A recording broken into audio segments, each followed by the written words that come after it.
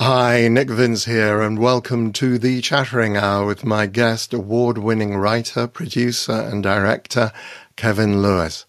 Over the past 2 decades, Kevin has worked with an amazing roster of stars such as Sean Patrick Flanery, Robert Forster, Nicolas Cage, Meg Foster, and Mina Savari. We talk about those and much more up next on the Chattering Hour with Kevin Lewis.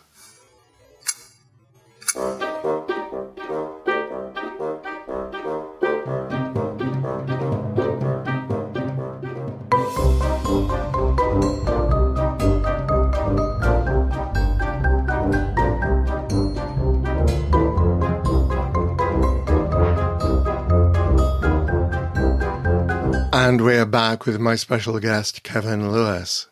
Last year, Kevin released Willy's Wonderland, which starred Nicolas Cage, and it's just a fun horror movie. We talk about that and the film he's just finished filming with Meg Foster, The Accursed. So let's get to it. Were you born in Denver, Colorado, or just brought up there? No, actually, I was born in the Philippines on Clark Air Force Base. I was the first American baby to be born there. My dad was serving in the Army, so for the Vietnam War. Mm-hmm. Right. Yes, you're like me. You were born outside the country. I was born in Germany. I'm in London. I grew up in England, but I was born in Germany. Similar reasons, RAF. Yeah. How long did you stay over there, or did you... For about a year or so, and then we moved to Colorado. So about when I was 2. Mm-hmm. Right. And so what was an average day feel like for you as a kid? What sort of thing did you get up to? I mean, I loved comic books, and cartoons, and I was always into fantasy and stories and fiction since I was a little boy, so. What comics were you reading? I loved Spider-Man. He was my favorite. So I was a Marvel kid. And I loved also the horror comics, all the eerie, magazines and things like that. I mean, I loved all that. I loved the artists. I loved Frank Frazetta. Even when I was a little kid, I just marveled at his artwork. And I loved John Carter Mars and the Edgar Rice Burroughs Tarzan. All that stuff. Even when I was really small, the artwork captivated me, and then of course I loved the Spider-Man cartoon, the 60s trippy Spider-Man cartoon. It was great. I think Ralph Bakshi did some of the animation in it. It's great. Yeah. That is always that is a great deal of fun. So were you watching films as a kid, or? Yeah, I mean, as most kids, growing up in the 80s, when I was born in the 70s, I Jaws and Star Wars, but really it was Star Wars. I was 6 and I saw that in the theater for my first time. And of course, it just changed my life like so many others, And, it's funny, Star Wars, I thought was like handed down by God. I thought like it was just here it is, right? And I never really understood the making of it from behind the scenes and stuff. When I really started getting into movies was like when I saw Raiders Lost Ark, and I realized what a director did, with Spielberg and the cutting and the framing and the pacing and things like that. That's when I really started realizing behind the scenes on how to start making movies, Star Wars and some of the horror movies of the 70s. I remember Burnt Offerings was one of my... It scared the living Jesus out of me as a little kid. I mean, it was a TV movie, but it was just, I was captivated by that. Of course, The Omen, The Exorcist, all those great films, Right. And so was that your kind of inspiration for becoming a film director? Yeah. Like I said, I've always loved stories. And I think of the idea of some things happened to me in my life. My dad left, when I was younger, and my mom got in this car accident. She got in this hit and run car accident, lost her face wiped clean off, lost her left eye. Man-made built face. She's had over 60 some surgery. She's going to be 91 in January. She lives with me now with my family. And so things like that, Nick, I think not be able to control what happens to you as a kid, these traumatic experiences, made me want to control what happens in a story, and made me want to write and direct. And these characters live or die, and he's doing these adventures and this and that. So I think that had a lot to do with it, and I could have probably gone into, down the road, maybe, gone into some things that were very negative for me, i.e. drugs or things like that. But I always stuck to fiction, comic books, stories, movies. Those were my escapism. That was my holy church, if you say, I would just go and I would lose myself.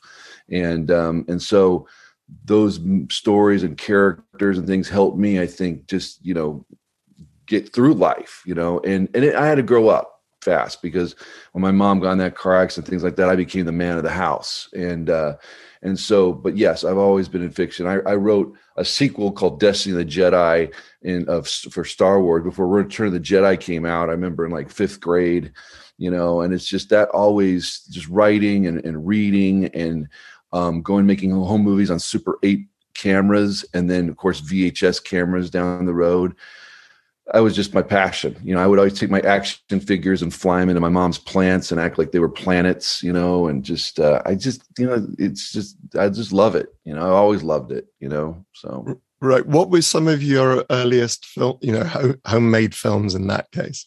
Oh gosh. We did little horror movies. I did a thing on Montana Monty. It was like an Indiana Jones type thing. It's kind of cool. We did, as I got a little older, we did a movie called Real World, REEL World. And it was like a take on After Hours, kind of like this guy gets spun into this movie. And it was cool. We had a party at the house and charged admission. And I had like the cartoons and let's go to the lobby in front of it. And we had all these people come, and that was pretty cool. That was fun. All going with my friends and going around Denver, just shooting and stuff like that. And just, it was great creating. How old were you then? I was, that was when I was like nearing high school. When I was younger, we would go out with a Super 8 camera and do all kinds of movies. A stuffed animal, I would take stuffed animals and have them coming to life and things like that in the basement, and just all experimental stuff, all kinds of fun stuff. Stop motion things, love stop motion animation, That takes, stop motion animation takes a lot of patience. Was that something that you regard as one of your strengths, or? What's funny? I don't feel I have a lot of patience in my personal life sometimes. Actually, as you get older, you learn that you've got to realize you have to surrender yourself. And it's like, yes. But when it comes to filmmaking, I do. It's funny because I'm not a detailed oriented person either. My wife will tell you that, but when it comes to filmmaking, I am, so it's like all of that. It's just, when it comes to making movies and stories and things, I pour 110% of everything I have, right. And it's like you are acting like another character too as a director, right? Because it's like you're living with this movie or story for a while, then you're gone, you're on to the next thing and things like that. So it kind of consumes you, just like when you hear actors say, oh, that part, kind of consumed me. And I was doing that. I totally understand, because the project is, you got to do it for me for the love of it. It's just too hard. It takes a piece of your soul every film you make, in my opinion, if you really care. I'm not a guy that just goes out and wants to shoot something and just, I know it's craft. I get it. It is craft, but I definitely think, there's an artistic merit to it. I know that art is things that I think that stand the test of time. It's really what really art is. If we're talking about something 10 years from now, or 20, Hellraiser, art, mm-hmm. right? Still talking about it, still huge, right? Yeah. But then there's also, I understand craft, and I understand that there's people in it to make money and things like that. But I'm not. I love making movies. I love telling stories. I love taking people and putting them on adventures and losing themselves like I did as a kid, And for me, if there's a kid out there to see one of my films like Willy's Wonderland or this movie I'm working on now that makes them want to make movies, that to me is the ultimate gift and treasure, Right. So how did these films that you were making when you're in your teens lead to going to University of South California? So that's cool. I made a film, and I got a scholarship from KCNC, which is like the NBC affiliate in Colorado, in Denver. And so I got a scholarship, and then I got into USC and that, and showed them the film I did. And so I went in and I started making smaller movies at SC and the film school and stuff like that. And Actually, really cool story is I made a short film called Face the Music. It was like a riff on Fred Astaire and Ginger Rogers, and the lab messed up my film. That was Super 16 for my student project, and I was interning for John McTiernan and Donna Dubrow at the time. And anyways, they were amazing. You know, Donna, she wrote me a check, and I went and remade that film from scratch. Brought everybody back from school and the actors and rehearsed and whatever. And that, Nick, that was taxing. You know, could you imagine doing something, pouring everything you have, and then it just comes out, and then you go back and you redo everything. And but that, again, patience, and that really taught me a lot. You know, that it's like you want something, you have to go for it. You have to pour 110%. You know, so that was pretty cool. I basically did that movie twice, but. So yeah, on my little films, I wrote essays, and I loved SC. You know, I had a great time at that school. Met a lot of great people and friends, and they were just very supportive with going out and having your voice heard. You know. Yeah, there's a very interesting phrase, isn't it? Having your voice heard. Do you? I suppose I want to drill down on that a little bit, because I know what that means to me. Because I remember I gave up acting after I'd done Nightbreed because I wanted to take up writing, because I remember telling my agent at the time, I want my voice to be heard. What does it mean to you in terms of having your voice heard? You know, I just think it's kind of write what you know. And create what you know. And so, and I told my daughter this, because my daughter's into writing and photography and things. And I said, Caitlin, write what you know, do what you know, come from where you come from, because that to me is the honest truth. Yes, you can make a horror story, you can make it's fictional and all that stuff, but if you can take elements, like this film that I'm working on right now, I took elements. I'm taking care of my mother. She's going to be 91. I'm taking elements of that, and I'm heightening it. I'm distorting maybe reality on it, but I'm writing, I'm directing, I'm making this movie what I know. I know there's these things, and so to get to the truth of it, to make it honest, and that's what I'm very excited about this film that I'm doing, because I feel like it's a throwback to the 70s of the Rosemary's Babies and the Changeling, where horror movies were very grounded, and it was scary. That to me is what real horror is, right? It's like the truth is scary, and yes, you could do phantasmic worlds and VFX and all that stuff, but at the end of the day, it's the human heart and it's the human mind. And so that's what makes me excited. And my first movie was kind of a drama, a little bit of action too. It was really a drama.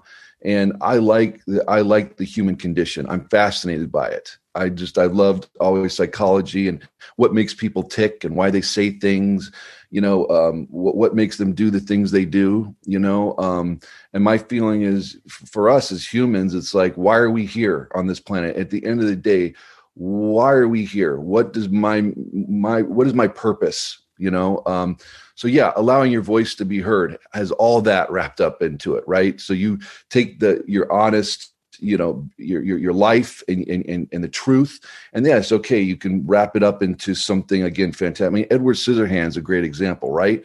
I mean, that's a movie. Okay, guy has, I remember hearing the pitch for it, and I was like, oh my gosh, Tim Burton directing a boy with scissors for hand, what? But then you realize it's about isolation and how we all feel as a kid. Like maybe the kid who gets picked on at school or doesn't have many friends is the outcast, because Tim Burton, that's his themes, runs through his movies, right? The outcast.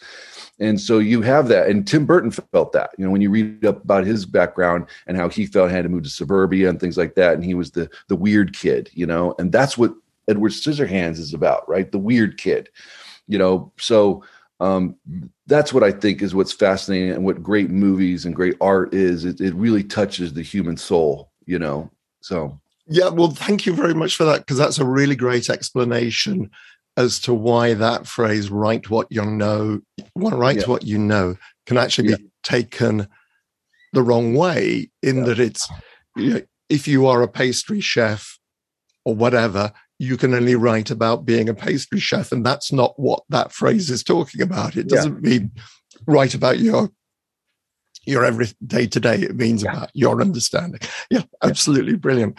And you mentioned your first film, so this is The Method. Yes. How did that come about? Because you co-wrote and directed that. Yes. So I came up with the idea. It was like 2 a.m, and it just hit me, the whole story. And again, I love dramas, and I just the idea of actors putting on a play about a bank robbery, and to get into character, they go rob a bank. Now you have to remember that was the time when Quentin Tarantino burst on the scene. So everybody's doing these Quentin Tarantino kind of, I don't say rip-offs, but maybe homage or whatever. But they're all these different movies. And so what happened was this film that I had, everybody started trying to steer it towards that, and it really never was, and it was more of just this drama about kids. I was in college, and that's what it was going about. Again, write what you know about the things in college and what you're dealing with, and going on to the world on your own and things like that. So, but it was really cool. I wrote that script, and Sean Patrick Flannery, he read it, and he was doing Young Indie at the time, and he wanted to do it. He really helped out. God bless him. He really helped my career on that, because he signed on to that movie. We got other people, and I shot that movie in like 12 days on 35 millimeter. Panavision gave us a camera for free. Disney gave us post-production. It was big, borrow and stole, man, on that movie, but it taught me a lot. And we went to Slam Dance that year, that following year. So yeah. Right. For those people who don't know, can perhaps you explain a little about what Slam Dance is and what that? So Slam Dance is a kind of an offshoot of Sundance, and it was started basically with movies that didn't get into Sundance. These guys created Slam Dance, and what was interesting was that year it was the Day Trippers came out, and Soderbergh came, and he premiered Day Trippers there because I believe Day Trippers did not get accepted to Sundance, and so he put kind of Slam Dance on the map because he was the Sundance kid, and he shows up now at Slam Dance and shows his movie, So that was really great times. They had a movie called Lowball there. So many interesting films that year. And I believe the following year, Christopher Nolan's The Following was there, and Swingers got picked up that year. Didn't make Slam Dance. I don't know, but there's something there. But Slam Dance, so many great movies have come out of Slam Dance. But I think that was like the second year it was out. So right. Cool. So then you went on to do Downward Angel. Can you tell me a little about that? So I made this movie. It was like a cool little action movie. Matt Schultz, who was an unknown at the time, and what was cool about that was when I was cutting it, we cut a promo together for him because he was testing for Fast and Furious, and he showed them, and I guess he auditioned for that, and he got the part, which is great. And so he went on to a really good career. But we did Downward Angel.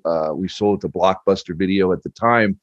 It was kind of cool. A Hollywood Reporter came out with the Killer Bees, and it had like this William Hurt Contaminated Man poster behind the owner, the CEO of Blockbuster, and had my movie Downward Angel, and they bought it outright and put in the stores and stuff like that. And that was pretty cool, at the time, because Blockbuster was the thing, right? So that was a lot of fun. Work with Jonathan Banks, amazing, and so happy to see him with Breaking Bad and Better Call Saul, and people really seeing his talent. And he was great on that movie. And it was a fun action movie. I had a good time doing it.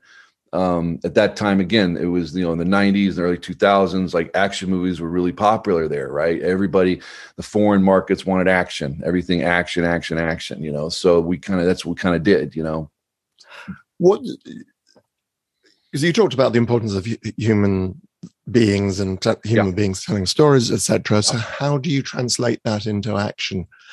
Is there Well, yeah, I mean, that movie was about a man to me who was trying to find his place in the world. He was trying to figure it out. So yes, he was an assassin. Again, he's wrapped up in that thing. That's the dressing, right? That's kind of the ornaments, but it's the ornaments on the tree, but what's the real tree? The tree is the foundation, right? The foundation is he's a guy who's trying to find his place in the world, and he does it. He's kind of questioning himself. He's talking. He's a religious man. He's figuring out why is he doing this, So that to me was interesting. That's what drove me to make that movie. Just like with The Method, about guys, trying to be somebody they're not, and letting rage and anger take control of them and living in a fantasy world, because they were doing plays about this bank robbery and things like that, and they kind of got into character and things like that, like the movies, but it didn't turn out like the movies, right? There's real life and death tragedy.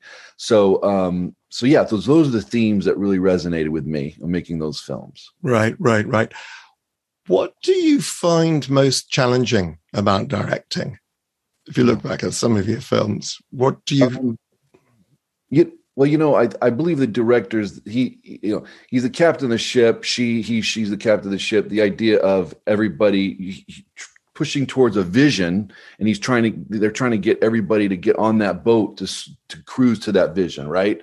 And so you have to be, I say, a salesman, but you have to get people to believe in what you're trying to achieve, right? And so that, for me, because I feel if you're passionate and you really care about something, that comes. Technical, if you get the right people around you and the right people. For me, I mean, honestly, being an artist in this day and age, or a filmmaker, and also a businessman, doing independent films and knowing how these movies work and who makes the money. Because Nick, I've done so many movies that the producers, they got ripped off or they ripped it off. I mean, I've seen it all on a lot of these things, and that's probably the hardest thing is art and commerce. Yeah. They have to, it's the movie business. It's a business. And anyone tells you it's not, that they're lying, because that's really what it is. And kind of seeing people's really true selves of like who they are. It's like, oh, wow, I thought they were really into this, but really it's just about the money or the fame or the this or that, So I think one of the hardest things for me too, and I had this one of my first movies, I feel like it's really odd, because I'm sure you feel this a lot. It's like when you make a film, it's like you're a family and you go through this family experience and you love these people, right? And it's like, and then it's over. And then everyone goes off and does their thing. And you may see them, you may not, you may talk. I find that hard. I know it sounds crazy, but I'm a very sentimental guy. And I'm a nostalgic kind of guy. And I always said if I could take a chip out of my brain, I feel like sometimes I wish I could take the nostalgia out, because I agree. Sometimes you get mired in the past and then you're not working in the present and definitely not the future. And so I get kind of sometimes mired in the past. I'll pick up a comic book and I'll be like, oh, I was 10 and I remember reading this at the 7-Eleven and blah, blah, blah, blah. And on my mind, right? And it's like, man, live now, So that's kind of tough for me. You work with great people and you do this wonderful thing together.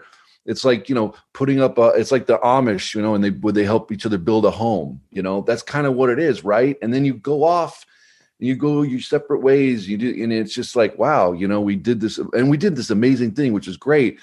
And you're so connected with these people. And that's why, separating the emotion out of filmmaking is very hard. Like I said, it is business, but it's that tug of war, man, because you read a script or you write a script. It's like, oh, I love this. I'll do anything for this. And it's like, people read that and see that on you. And they're like, oh, I could take advantage of him or her. I can do this to them. I can do that. That's difficult. That is difficult. And, getting back to the kid in you of why you want to make movies and why, one of my most thrilling things was I made Willy's Wonderland, and my kids, I've got 4, but 2 of them are in high school, and I got 2, and I have 2 little boys who are 5 and 7, but the 2 in high school, they had like a watch party because it was during COVID with their friends. It was like 30 people online. They were watching the movie. And Nick, that was so exciting for me because yes, we weren't in the movie theater and we, couldn't do as COVID or whatever, but they were there and they were with their friends and they were all enjoying the experience. And that was like, that's why I want to make movies. And that's why I want to make fun movies and horror movies and genre movies, exciting movies because of that. When I saw that, it was like, yes, I'm doing the right thing. So, right. Okay. Well, take you back a bit. I'm sorry, jumping everywhere. No. That's usually my job. I usually jump around all over the place.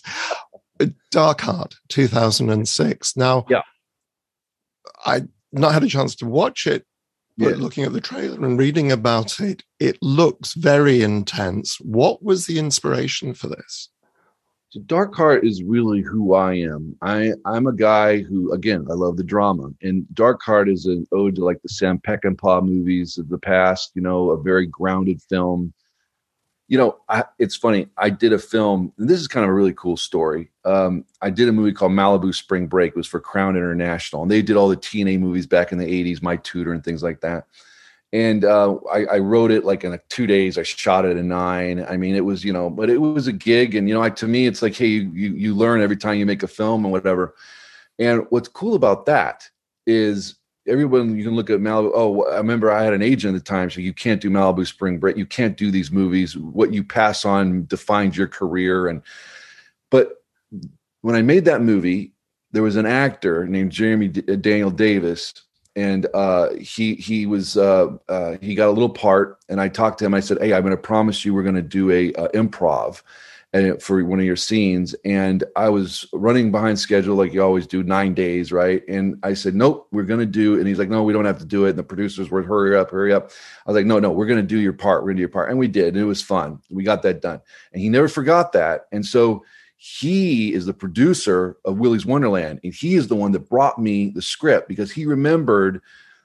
He said that act of kindness that I did or whatever. I told him, I gave him my word, and we would do it, and we did.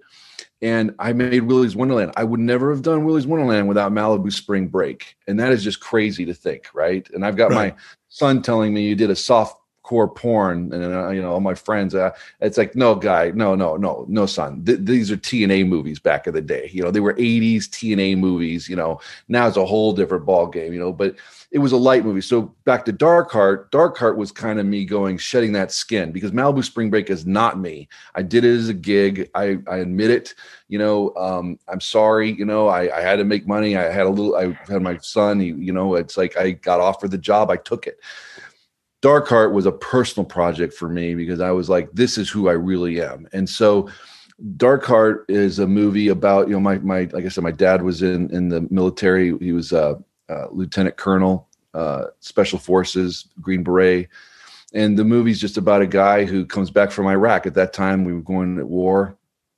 And the Saddam Hussein and the idea of him finding gold in Saddam Hussein's caves, and guys overhear it and they're desperate, and it speaks a lot of what's happening in America.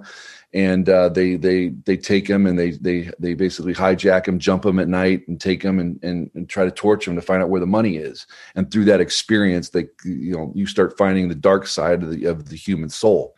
Anyways, that movie I'm very proud of that movie. It went to a lot of film festivals. Some of the actors won some awards, went to smaller film festivals, but it was a small little movie. I did that movie in like 12 days, 35 mil, and I was very happy with that. So that is more like me, Dark Heart. Right. You got Dark Heart and The Method. Downward Angel is an action movie. Malibu is not me or whatever. And so those are the films that really speak to me, again, about the drama. And I just love the idea of psychology and what makes us tick, So you made an interesting comment about it reflecting America. But there's some sort of what do you see our role as filmmakers in terms of society, in terms of how we show and what we show in our films? Because you say, Malibu, it's got a TNA movie, it's not you, etc. But what I'm struggling to express is, how do you see? Well, we're all storytellers. And I also think that, you have a duty as a storyteller to, again, when we talk about write what you know, right? So I can make a movie and it could be just my point of view, and there's other points of view, right? But that's mine. That's what I know. I think that, we filmmakers do have, you can't just go willy-nilly and do whatever you want or whatever, again, but then you have a movie like A Clockwork Orange, right? Where Kubrick, they totally misunderstood that movie, and that movie, they started blaming that film for the violence and things like that. And I guess he was part of it to shut it down. He was one of it to say, wanted to be in the UK, they not to play it, right? And he was getting death threats and things like that. And so, but, Clockwork Orange is one of my favorite films of all time, and I don't blame Clockwork Orange on someone watching it and then they're going to go commit mass violence. I think it's a commentary on violence in society. So you could twist things, right? But I think the filmmaker always has to come in with a point of view, because the characters should have a point of view, or where's the story going, right? The character. So the filmmaker needs to come with a point of view of like what story they're trying to tell. And I'm not a big fan of hitting you over the head with things. These things to me are subtle. I think that there's a point where I don't want to lecture and preach. That's not me. There's other great filmmakers that do that. And, that may come off bad, lecture and preach. But it's just the idea of like, there's great filmmakers that come out and they have something to say. Spike Lee, right? But he's a great filmmaker, man. And I love his movies. So he's great. He's really good at that, but for me, I do like entertaining, right? But I like kind of sticking the subtext under the entertainment a little bit, so for me, every movie has kind of a theme, even if I'm not sharing it, saying, Willy's Wonderland, you could say Willy's Wonderland is just a fun, just crazy movie, whatever, really is just a dumb movie.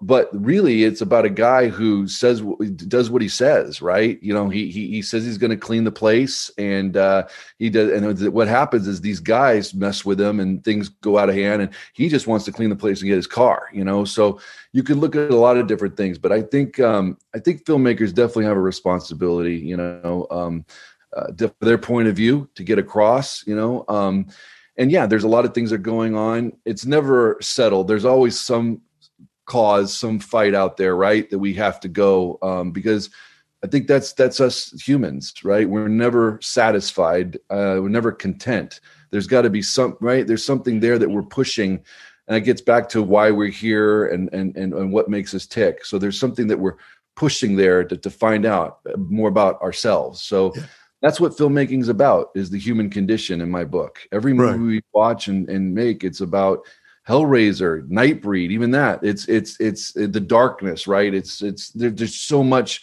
going on in those kind of movies, and they're horror movies, but there's horror is up here, right? And what you don't see is what's scarier than what you see in my book, Yeah, well, yeah, look at Cat People and the shadows and brilliant, absolutely fabulous. Now, let's talk about Willy's Wonderland. I watched it today, and I was blown away by. There's lots of things I want to unpick. Let's start with how it all came about, because it started as a script on Bloodlist. Is that right? Yes, and the writer Geo Parsons wrote a great script. It was on Bloodlist. And I told you the producer, Jeremy Davis, his wife, Jessica, who plays Siren Sarah, by the way, she's fabulous in the movie. And she was in an acting class with Geo, and she got the script and took it to Jeremy, and they liked it, and they optioned it, and they worked on it, and they brought it to me. And when I saw it, I just fell in love with it. I'm a big collector at heart. Like I said, I love comic books. I love action figures. I love 80s vintage. I love Sam Raimi and Evil Dead. All that stuff makes me tick. And when I read that script, it all came out vintage, and it's not vintage of like, well, we have to put on Ghostbuster outfits or whatever. We make our own 80s vibe, and it doesn't take place in the 80s. But that's when I read what I want to inject in it, right? And I wanted to make a fun movie. These times are hard with COVID and things like that. Even though we made the movie before COVID, I think people need an escape a little bit. The older I get, I want more of an escape, So we talked about themes, and we talked about, movies I made, in Dark Heart and things like that. I did make Dark Heart. I don't know if I want to make it again. I'm older now. I've got 4 kids. Like, life's rough sometimes, right? Like, I don't, even like with the method, I look at it and I'm like, gosh, that's just teen angst, that's just young man angst. But it's great because it's a moment in time, and that's how I was, and that's how I felt. But you evolve, right? Evolve or die. Sure. I really believe in that, and sure. Kids really help you evolve. Yeah. One thing I particularly like, apart from the whole 80s vibe about it, and the visuals are great. Yeah. How long did it take you to shoot it? I shot in 20 days. Right. Okay. And basically, I guess you're more or less one location. Well, you've got the road, and then you've got the sheriff's office, and then you've got Willy's Wonderland. Did you use studio, or was it were you out on location? Yeah. So the first week we did all the location scenes. Interesting. The first shot was the last shot where he hands her the punch pop. And then the other 3 weeks was all indoor location, soundstage. So we built that. The soundstage was like the size of a football field. We had the bathroom and Siren Sarah's play place and Tito's and all of it. It was just Fairy Forest, all of it. So we built everything there. So yeah. Right. So, obvious question: what was Nicolas Cage like to work with? Oh, he was fantastic. I mean, he loved the movie. He and I saw eye to eye on it the whole time. What a great partner, filmmaker, friend. I mean, he gives 110%. You know, he was never a guy that was in his trailer or whatever. He was there at the camera when we had to do a punch pop scene. He was there holding the punch pop there. You know, I mean, he's just fantastic. Yeah, I have to. I mean, there are so many great images in this. So we'll talk about images, and then I want to talk about editing. But images in terms of like doing his nails with what appears to be sandpaper. Was that in the script? No. So we wanted to do something because I wanted to show how OCD this guy was, right, and things like that. So I remember telling the prop guy, "Hey, can you show me what props you got?" And he gave me like 15 of them. So we brought it over to Nick, and I said, "Nick, what do you think?" And he said, "Sandpaper." I said, "Great, so let's do that." So yeah, I just wanted to break it up because he does the drinking and the finball and stuff, but we want to do more, So yeah, Nick was amazing. One of my favorite moments in that movie is just, when he would come to set, we'd have the camera set up and you'd hear the clump of the boots coming, and it's like, man, when he came in for the action, he manhandled those animatronics. I mean, he was there. He was ready to go. It was cool. Right. I was going to say, because he's not the youngest of men now, but he still got it, man. He's great. Yeah. Right. So how long did it take to get all the animatronics together? Or I mean, you've got guys inside costumes, I guess.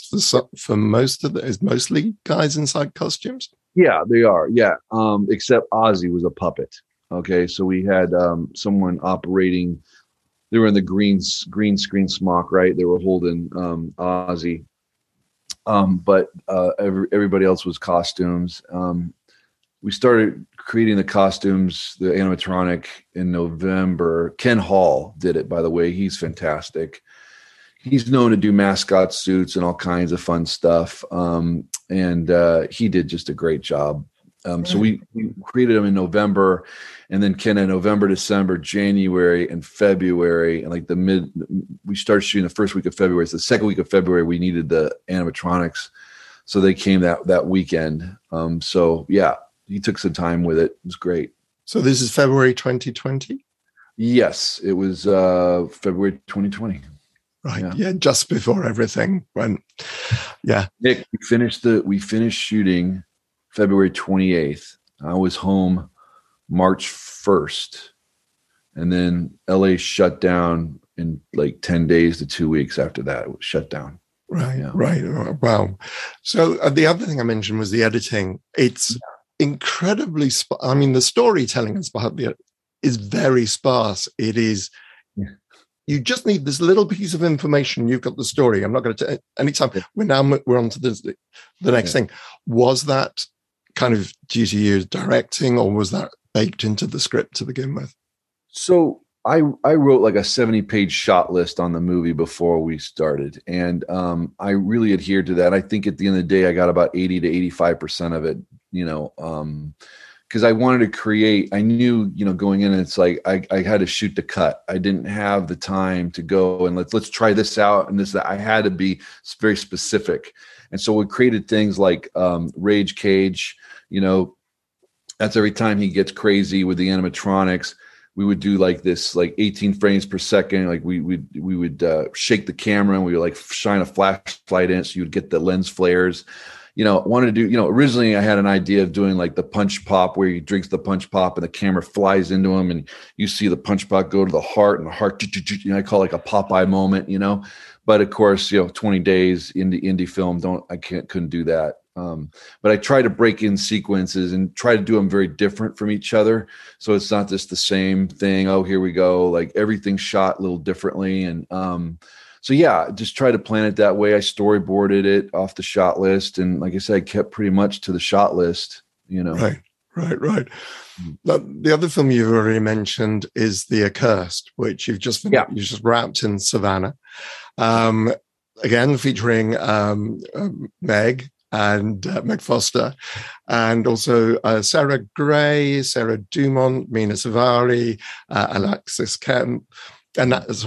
Knapp. Mm-hmm. What was it like working with such a strong female cast? Oh man, I loved it. It was those ladies are fantastic.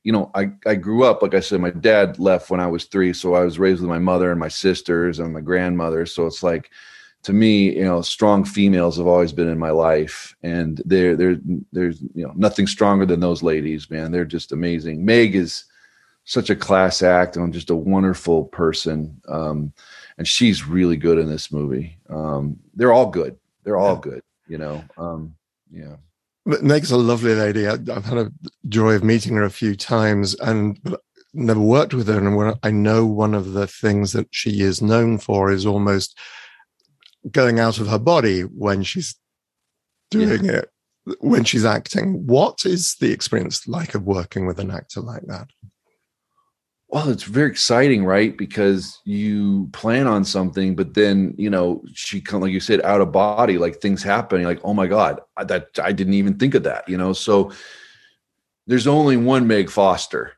No one could do this part the way she did it, right? And it's funny because there were some times where a camera was on Alexis, because she has her scene with her. And then she's doing this stuff, and I'm like, whip the camera. I had 2 cameras. That was great because then I could get the camera on her. But she's so unpredictable, and you just want to film it all. You got to get it all right, because there's just those little moments. There's stuff in the opening sequence in this movie she does that wasn't even in the script. That's just fantastic. She just brings her own energy and soul to it. And makes it her own. I mean, she's just, I love working with her. Right. And you were filming in Savannah. Is that a city that you knew? Yeah. So, Savannah, I mean, I guess it's like one of the most haunted capitals in America. It feels like it, with the Spanish moss and things. And we went there, I shot Willie's in Atlanta, and so I knew Georgia pretty well, and we just felt like that was probably the best place to do this, to give the location its own character, its own feel, so, and it worked really well in the movie. Right. So what else have you got on the books at the moment? So I've got again, talk about genre. I love genre. I'm really enjoying, making this last film. So this film with Willie's was just a fun kind of, more like, a B movie, 80s. This is definitely back to, like I said, The Omen and The Changeling and those kind of films. And so it's more of a dark heart vibe to this movie. Right. It's pretty intense. It takes itself seriously. But I really enjoyed doing it, So Right. I've got a couple more. I've got a project that's kind of like a Willy's Wonderland. I've got a really cool script that's kind of like The Thing, out in the country, that I want to do. So yeah, I've got some pretty good stuff cooking. And sorry, I apologize. I forgot to ask you. So with The Accursed, what's the plan for release? Where would people be able to see it? The good news is it looks like it's coming out this Halloween of 2022. So it's a perfect Halloween movie. Right. You've got distribution for that. Yeah. Oh, awesome. Absolutely awesome. Yeah. Cool. Okay, well, we're coming towards the end of our time together, but I did want to ask you the luggage in the crypt questions. So, I mean, basically the premise is we have this huge pyramid or whatever you like, and, you can take whatever you like. What film would you take with you? One movie. Mm-hmm. 2001. Yeah, it's just, that movie to me again, like we talked about, it's like, why are we here? You know, what is the purpose of man? That movie just blows me away. And you can never make that movie now. I mean, if they made that movie now, it'd be Brad Pitt or George Clooney, the voice of Hal. You'd have you'd have the Star Child, a big VFX Marvel like sequence, right? They cut the Dawn of Man sequence out. There'd be no Dawn of Man sequence, you know. I mean, that movie is just captured in time. There'll never be a movie like that ever again, you know. So 2001. 2001, yeah. Yeah. And when did you first see it? I saw that when I was like 10, I think like 10 years old. And I saw it every time I would come out here in LA in the Cinerama Dome.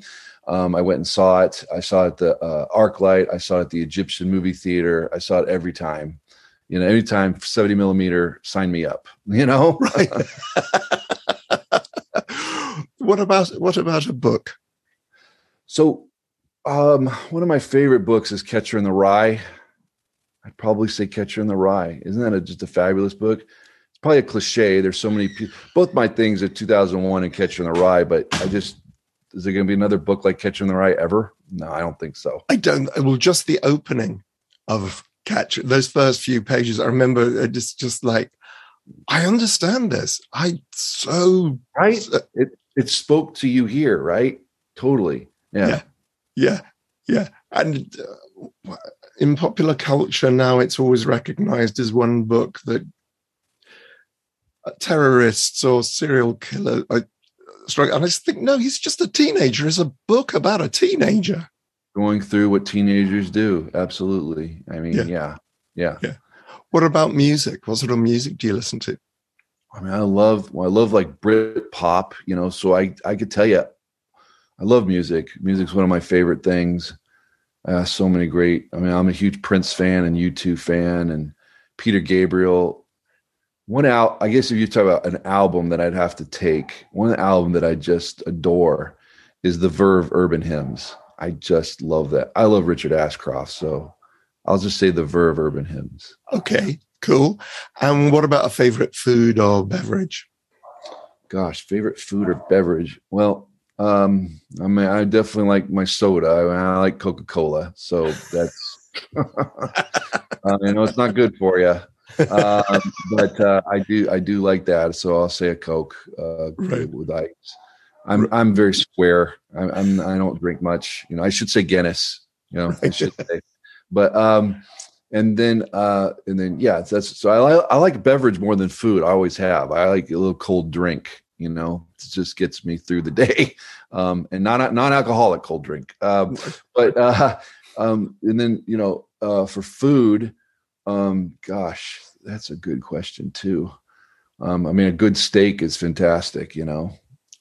I mean, okay, that's very good. What about a piece of visual art, a painting or sculpture? Oh my gosh, that's a good question too. I mean, I love Rothko. Gosh, what was there a painting that I would really love? Renoir is amazing. You know, God, there's so many fantastic. Well, it's interesting. What you mentioned, Mark Rothko. What is it particularly that attracts you to Rothko's? The minimalism and just the colors, the blends that he does and what you can see in it. To me, you just see something different every time, you know. Jackson Pollock too, same thing, you know. There's so many good ones though. The American flag, right? Oh man, there's so many good ones. Yeah.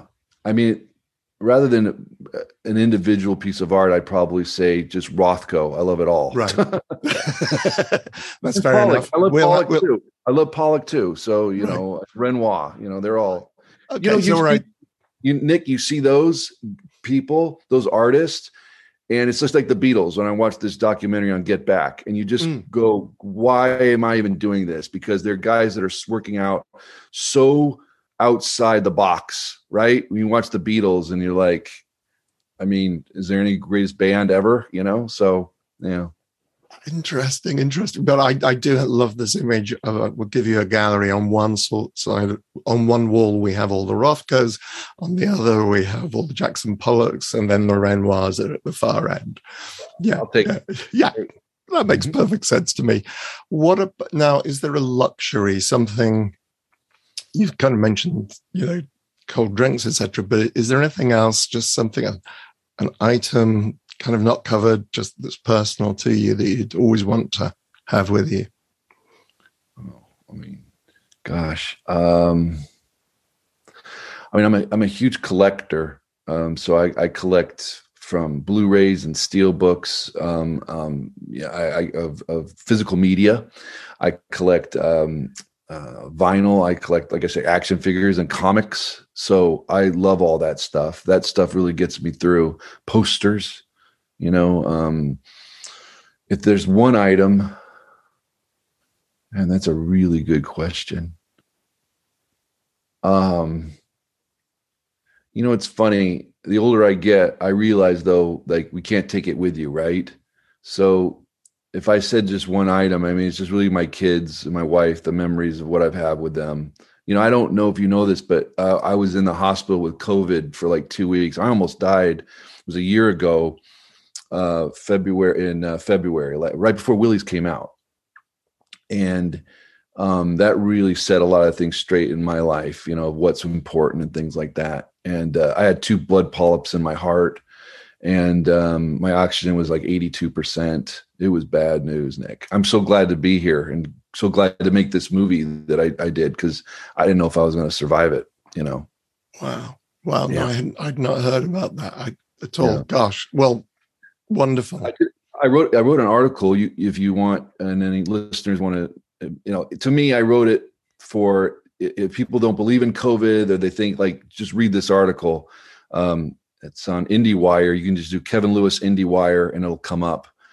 But I felt like if I could just change one person's, opinion of this terrible, terrible disease, then it would be worth doing. So I did that. Yeah, and it's a real struggle. I know it's a real struggle over there. It's a real struggle over here. We have exactly the same, we've had demonstrations, and you just think you're putting this, for some people, it appears that they're putting this concept of freedom above health, above other people's health. And it's so difficult to talk to that mindset. So I look forward to reading this article with interest because, Yeah. Wonderful. Well, that's an extraordinary note. I didn't expect us to end on that note this evening, but that's great. It's a great note because I beat it and I'm here and I made another movie after it. So it's awesome. And you can too.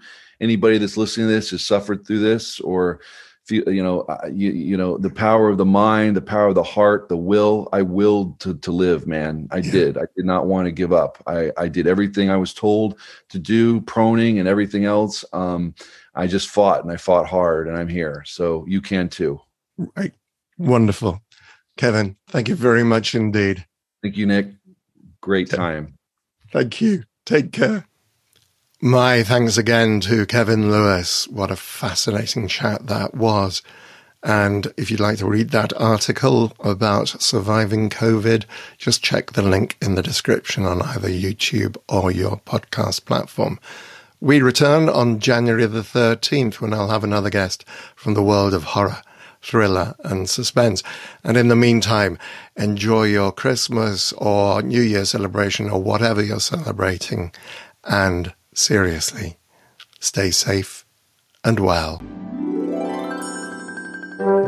The Chattering Hour, hosted by Nicholas Vince, is produced by Chris Rowe Management and Tea Time Productions. Producer Chris Rowe, with production support from Amanda Rome West. Composer Kevin MacLeod. Copyright Tea Time Productions.